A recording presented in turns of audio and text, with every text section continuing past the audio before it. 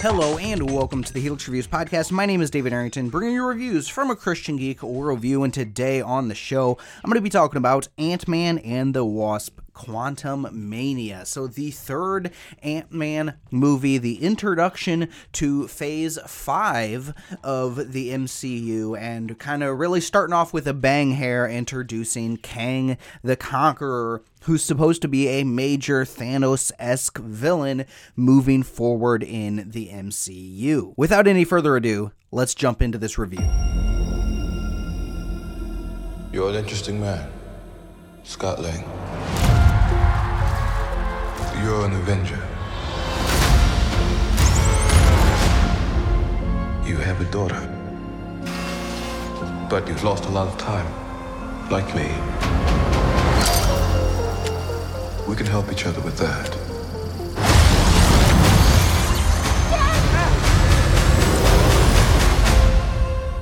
Ant-Man and Wasp: Quantumania. Scott Lang, Hope Van Dyne, Hank Pym, and Janet Van Dyne, and also Scott's daughter Cassie, are accidentally sucked into the quantum realm, where they come face to face with the villain known as Kang the Conqueror. Who are you? I'm the man who can give you the one thing you want. What's that? Time.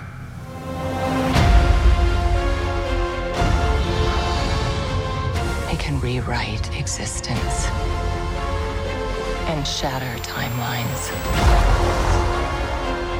You cannot trust him. I don't care who this guy is.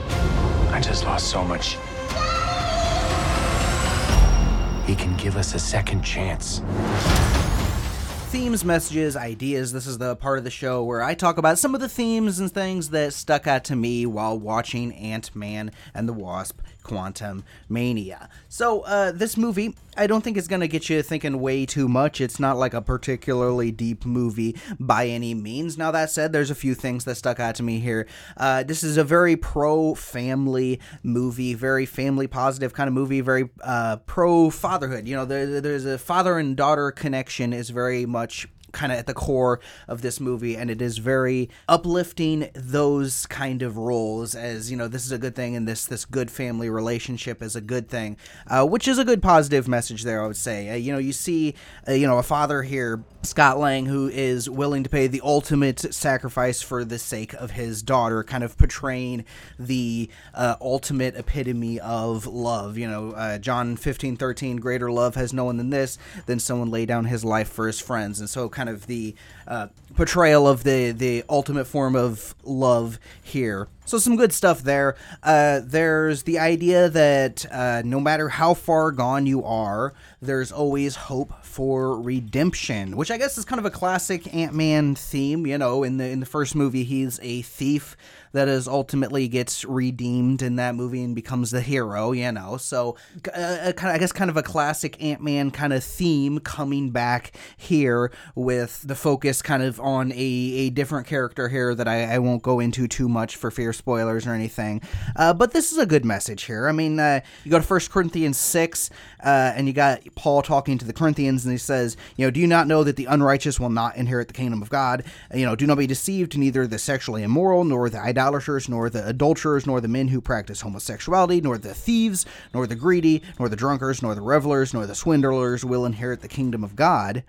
But then he says, and such were some of you. And so he's saying, hey, look, guys, you were these people. You were the worst of the worst. You were the bad guys, you know. But then he says that you were washed, you were sanctified, you were justified in the name of the Lord Jesus Christ and by the Holy Spirit. So yes, even though, you know, you may be down this dark path, or you may think that you're too far gone, you never actually are too far gone for redemption.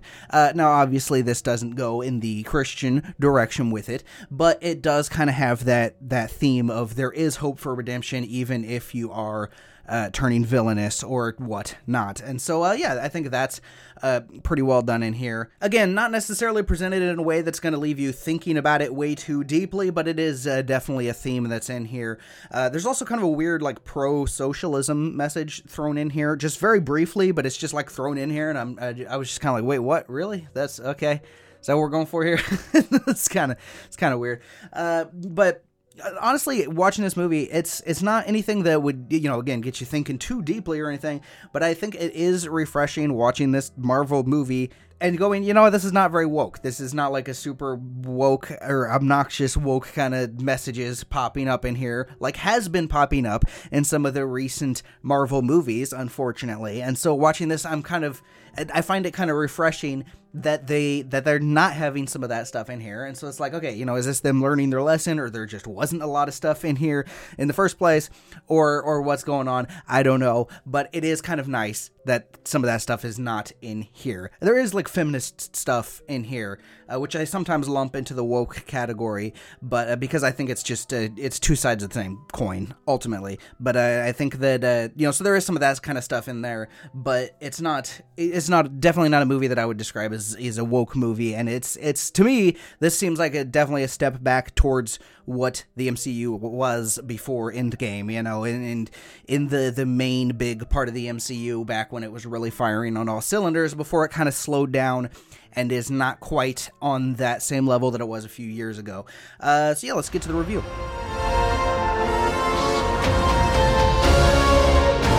Let me make this easy for you. You will bring me what I need, or everything you call a life will end.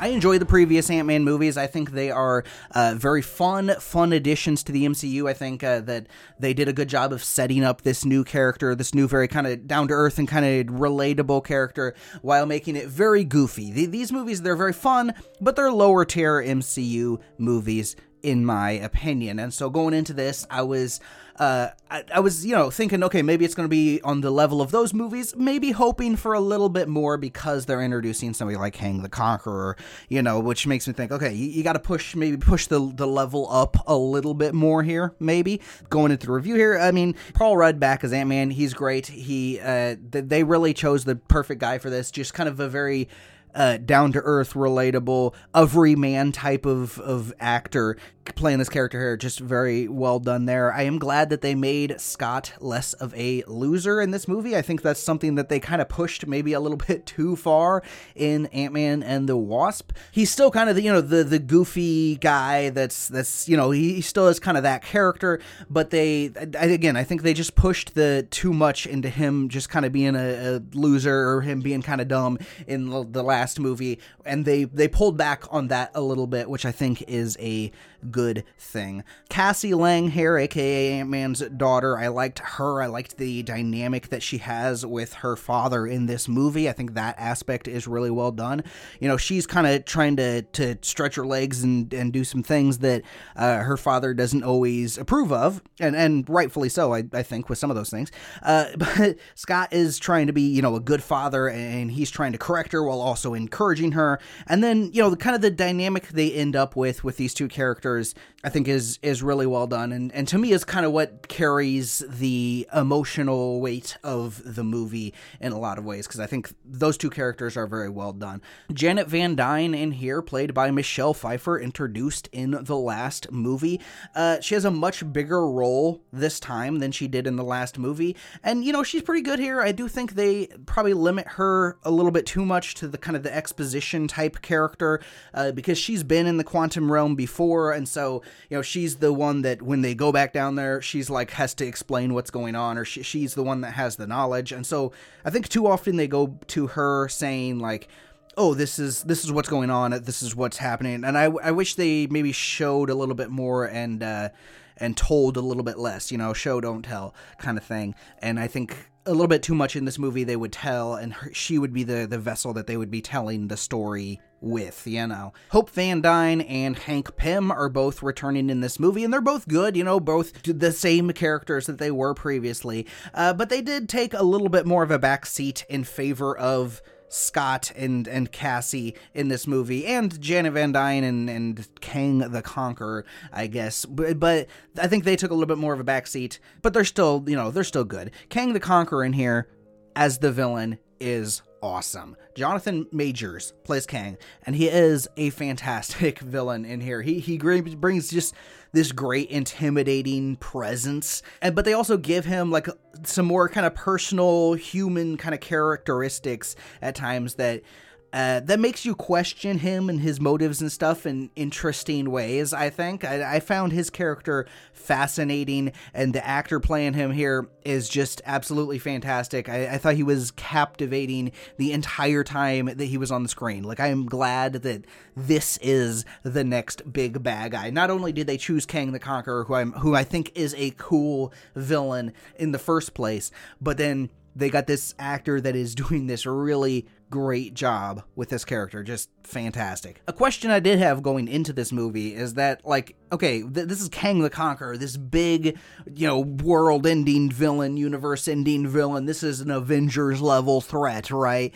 So how are they going to make him into an Ant-Man villain? Or how are they going to make an Ant-Man villain into the next, Thanos, so to speak, If he's such a threat to the entire Avengers team and the universe and the multiverse and all that kind of stuff, how is it that only Ant-Man is going to be any really major kind of rival to him? And for the most part, I think they make it work. I won't say how it all goes down, but I think that they toe the line there where he is very intimidating. He is definitely a character that you could see taking on the entirety of the Avengers and all this kind of stuff, and being like a world-ending, universe-ending kind of threat.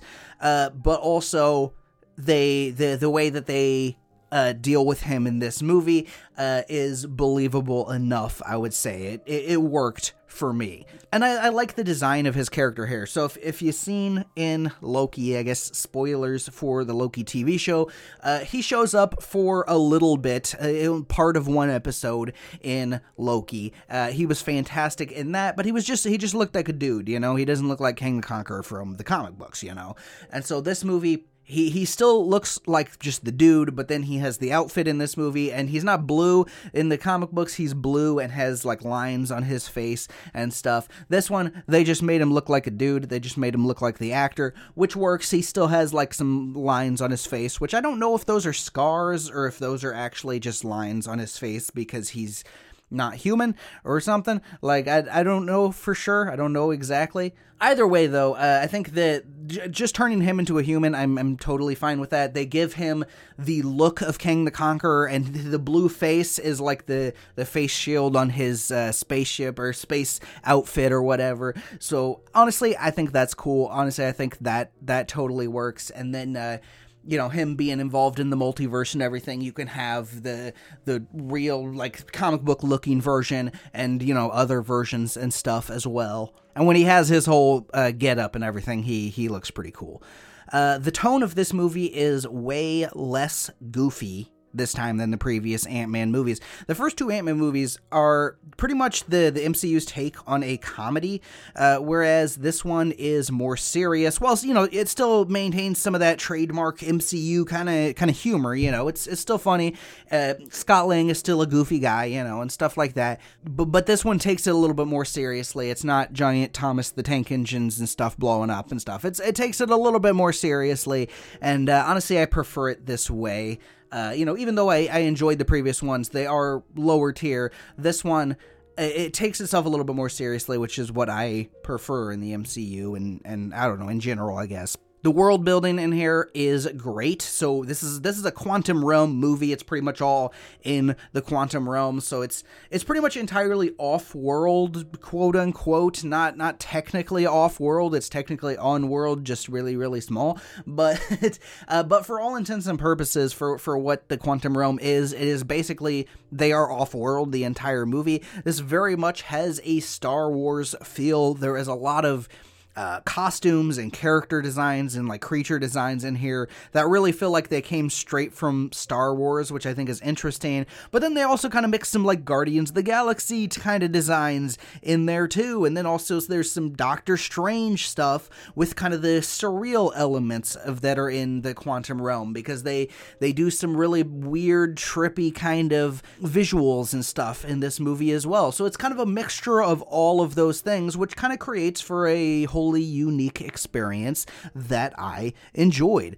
The action scenes in here are great. Some of them definitely push into that surrealist elements in ways that you really only see in like the Doctor Strange and now in the Ant-Man movie, which is like, that's cool. I really liked that. Definitely bigger in scope. This movie is way bigger in scope than the previous Ant-Man movies in almost every way, which I enjoyed. William Jackson Harper, whom I recognize as Chidi from The Good Place, is in here. He's playing Quaz, which it's a small role, but I really enjoyed his character. I thought he was really fun. Bill Murray in here a little bit too. Pretty fun.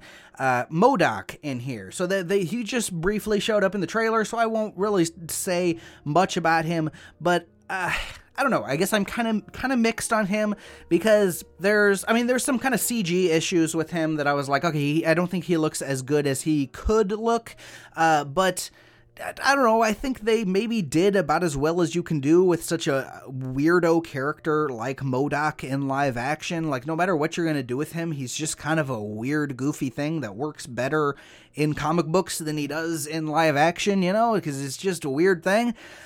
So, I don't know, I guess there's some elements that I think they could have done better with him. I'll talk more about this when I get into the spoiler section after the review, but like I'm a little mixed on his character there. But, you know, I don't know. I guess, what else are you going to do with MODOK? You know, I don't know. I think I mentioned it before, but I think it's a bit too exposition heavy at points here.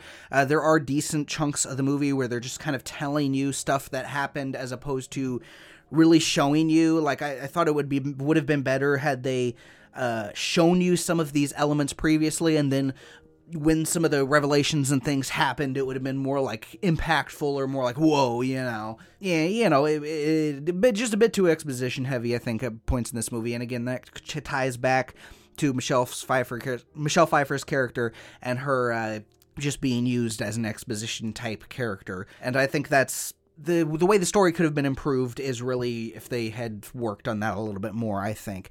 But this, ultimately, in my opinion, this is the best Ant-Man movie by far, pretty much. I mean, this is very fun, more serious, taking the characters more seriously, and this is, I guess this is closer into tone to what I want to see out of future Ant-Man movies, assuming there's future Ant-Man movies. This is closer in tone and stuff to what I want to see from the future of Ant-Man than what we've gotten previously. It's not top tier MCU. This went from it went from low tier MCU with the first Ant-Mans to like mid tier MCU. Good, fun stuff. I very much enjoyed it, but it's not the best of the bunch. It's just a good, solid MCU movie. You may not want her to watch this. We had a deal.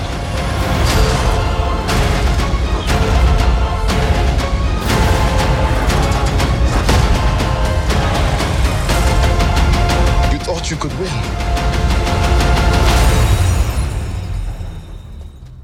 I don't have to win. We both just have to lose. Ant-Man and the Wasp: Quantumania is rated PG-13 for violence, action, and language. I would give it a 4 out of 5 stars on the enjoyability scale. I'm sorry, Cassie.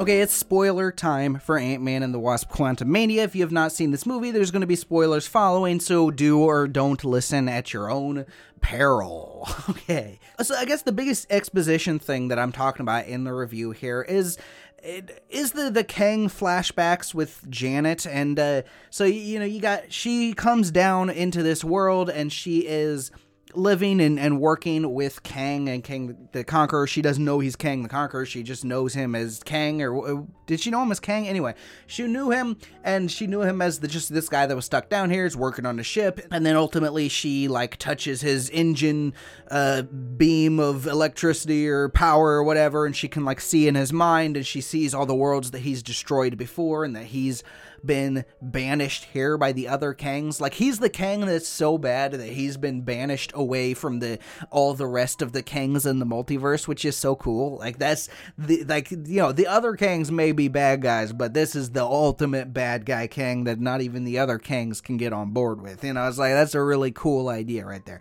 But all of that, the movie kind of just stops, and then Janet tells this whole story that lasts, like, it seems like it lasted a long time. I wish that stuff was interspersed throughout, so we saw, like, a few different flashbacks starting at the very beginning of the movie, because at the very beginning of the movie, you see Janet, she's in the quantum realm, they meet, he, like, crashes there, he's like, what in the world, and they meet, and then it just flashes forward. We see the rest of the movie happen up until that point when she explains everything. I wish that they had kind of cut and interspersed some of that stuff out, so that way we're seeing kind of him built up as a, innocent character or a good character, and then it's revealed of him being the villain and everything, instead of already saying, oh, he's the villain, and then it's just like, and here's the backstory of all this leading up to it, I think they could have interspersed that throughout the movie, so that way the reveal of him being the conqueror and the destroyer of worlds and all this kind of stuff, it's not all just crammed into one section, and it's kind of spread out a little bit more, and they would show it, and again, show not tell, so they would show them working on the spaceship and some of those kind of things as well. I think that aspect of it could have done a little bit better. That said, kind of showing him as a little bit more human kind of a character in those scenes, I think was well done, and it makes you kind of like him, and then he turns into this super evil, very intimidating, ultra powerful kind of character, and he is basically unstoppable for Ant-Man, when, like, Ant-Man just did not have a chance once he got his powers back and stuff, and so they kind of depowered him in this movie. They depowered him or limited his power and stuff, so that way Ant-Man could fight him, essentially, is what they did. So it's like, okay, that kind of works for that, while also setting him up as this ultra-powerful villain for the future, and the way they kill him is they shrink him down and stuff, though that just means he's shrunk down somewhere else, again, somewhere else or something, so he's not dead, he's just shrunk somewhere else, and they actually make kind of a joke out of that at the end of the movie. He's like, he is dead, like, we did defeat him, right? He's not gonna come back, well, just don't worry about it, and it's kind of a funny thing, but I think that's pretty well done. The whole thing with the ants taking over, the ants are the ones that, like, kind of take him out at the very end, is a little bit weird. The whole thing with the ant city, like, very weird, like the ants, they're like, oh yeah, the ants, they went through a different kind of portal and they lived for millions of years and now they're ultra intelligent, which is like, okay, this is an Ant-Man movie, so I guess that makes sense, I guess, okay, kind of dumb, but also it's like, I kind of just bought into it enough that it's like, fine enough, but also kind of a weird thing, doesn't make a lot of sense, really. MODOK in here, okay, so he is Darren from the first movie, or Yellow Jacket from the first movie, shrunk down and he got all messed up, and then Kang, I guess, fixed him enough and made him into the machine only designed for killing or something. I don't remember the exact acronym there, but when they said it earlier in the movie before they said MODOK, and I was like, oh hey, it's MODOK, that's who they're talking about, and then he's like, my name is MODOK, so it's like, okay, they're naming them both there, good. I think the CG on the face, when the metal part flips up and it's just his face, I think it looks funky, it looks weird, it doesn't look that great, honestly. When he's down and in armored mode and fighting, he looks cool and looks good in that way. I like the fact that it is Yellow Jacket from the first movie, giving him a little bit more to do, because he was a pretty bland, nothing villain in that first movie, and also just kind of tying it back to the first movie. This is the end of the trilogy here. I story. This is very well could be a series that just keeps going. They didn't end it in a way that it's like, this is the finish of this trilogy, you know. So they very well will probably continue, assuming this does well, which I think it's doing well. But tying it back to the first movie kind of, I think, is a good thing there. They do make him more goofy. They make him more of a joke than maybe they should have for MODOK fans. You know, I can't say I'm a particularly big MODOK fan. I just think it's kind of cool that they're bringing in this kind of weirdo character from the comics that is a fairly big villain from the comics, and one that would be hard, that is hard to pull off in live action. And so, you know, I don't know, I kind of have mixed feelings on him, because they did make him more goofy and stuff than maybe they should have. But he is also the character that is the connection with the redemption. He is the character that is the villain in the first movie, and he's being villainous here, and then he is redeemed. And you know, the Cassie says, hey, you don't have to keep being such a jerk, you know, or only a little bit harsher. And you know, it's like, okay, you know, he's redeemed, and he has his redemption story, and he's like, you know, I'm glad I'm finally a member of the Avengers. And Ant-Man's like, yeah, I get, you made it, and that's good.